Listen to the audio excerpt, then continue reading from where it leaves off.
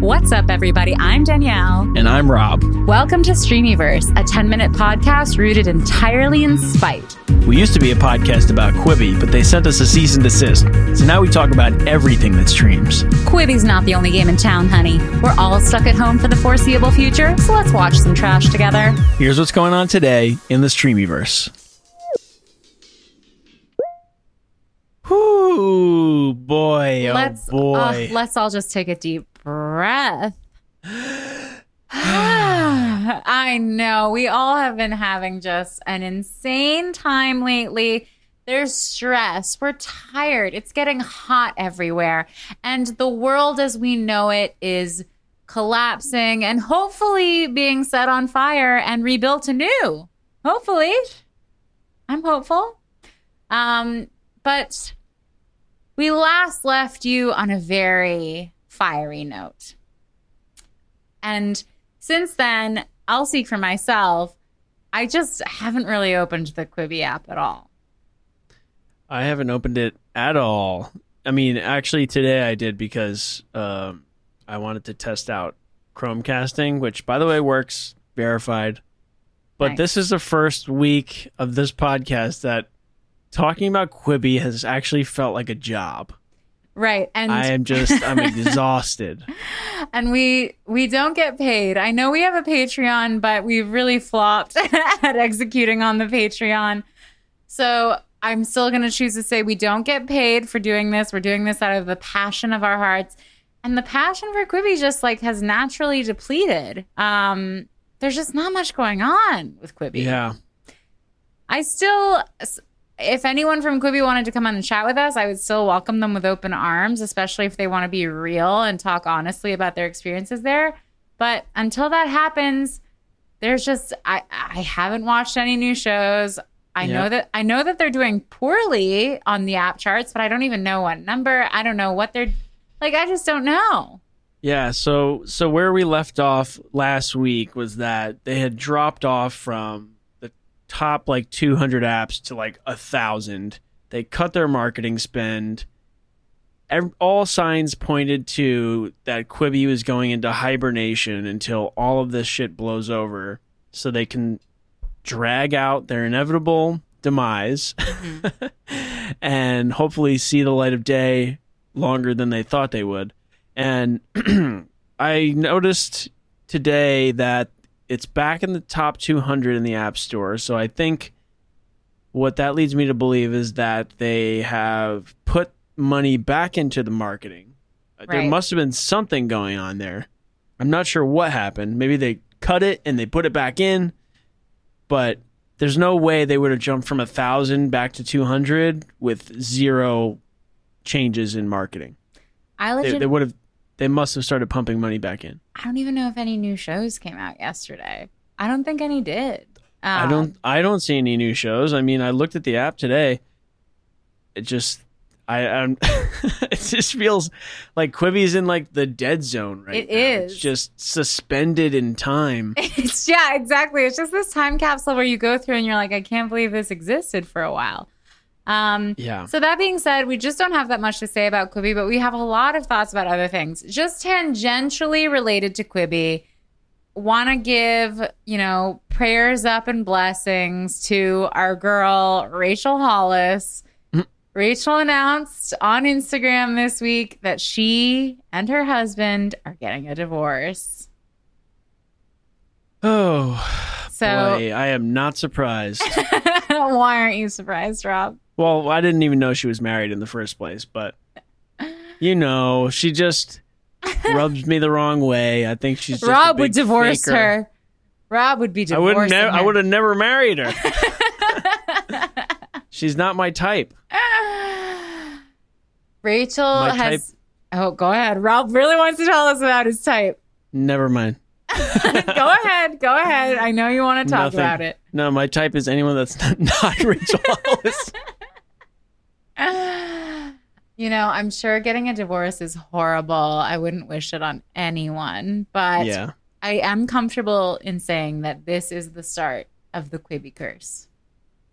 Well, what I read that I think one of our listeners might have been Quib These gave us was a tweet saying that she had a podcast with her husband. Is that right? Oh my gosh, it sounds right. They did everything together. He was the CEO. He's the CEO of her company. So she had a podcast, and they spent the last 3 years pretending they were in love and profiting off of their relationship. Well, their whole thing is self-improvement. Their whole thing is like, listen, marriage is work. And you need to make it a priority if you want to be as happy as we are.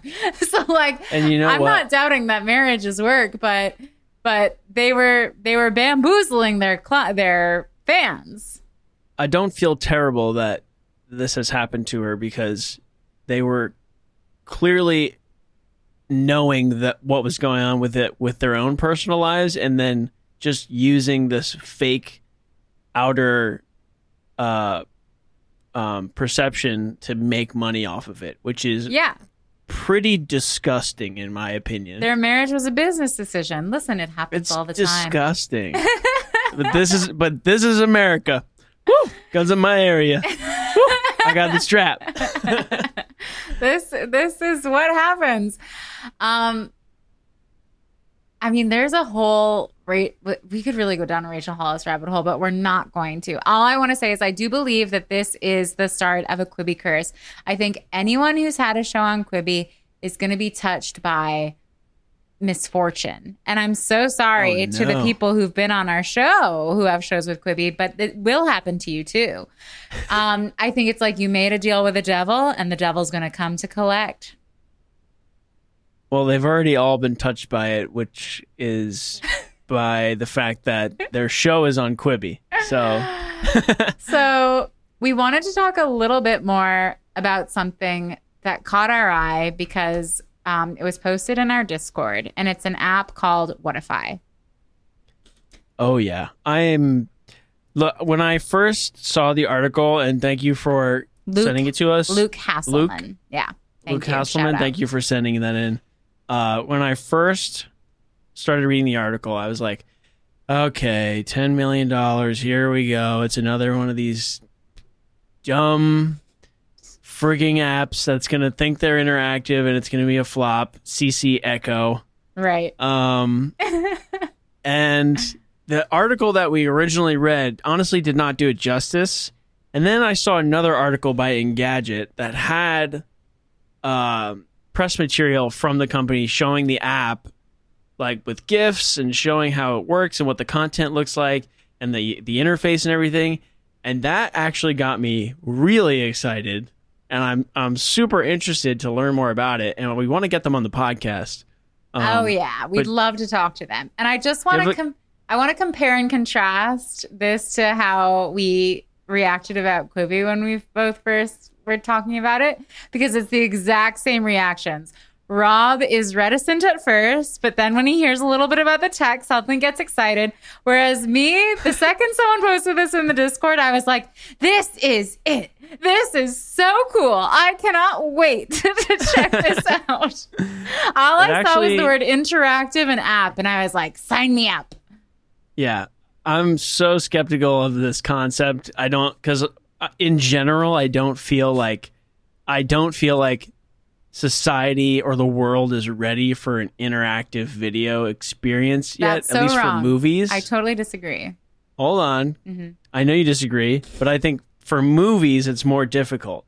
HQ is an anomaly where they just had managed to hit this perfect combination of like live stuff. It's a shared experience. It's a game show. It's like a fun game to play. It's not like you're watching a movie. A movie is a different experience. But that being said, I am skeptical. But after reading this article and seeing how this app works, I like their focus on the social aspect of it. Because they're not saying this is another streaming app. They're saying this is an app that allows you to watch movies, interactive movies with your friends together. Oh, shoot. We ran out of time. But don't worry. We'll be back every weekday for the rest of your lives. To see how this conversation ends, tune in next time on Streamyverse. And don't forget to rate, subscribe, and share with your favorite stream millionaires. See you in the Streamy.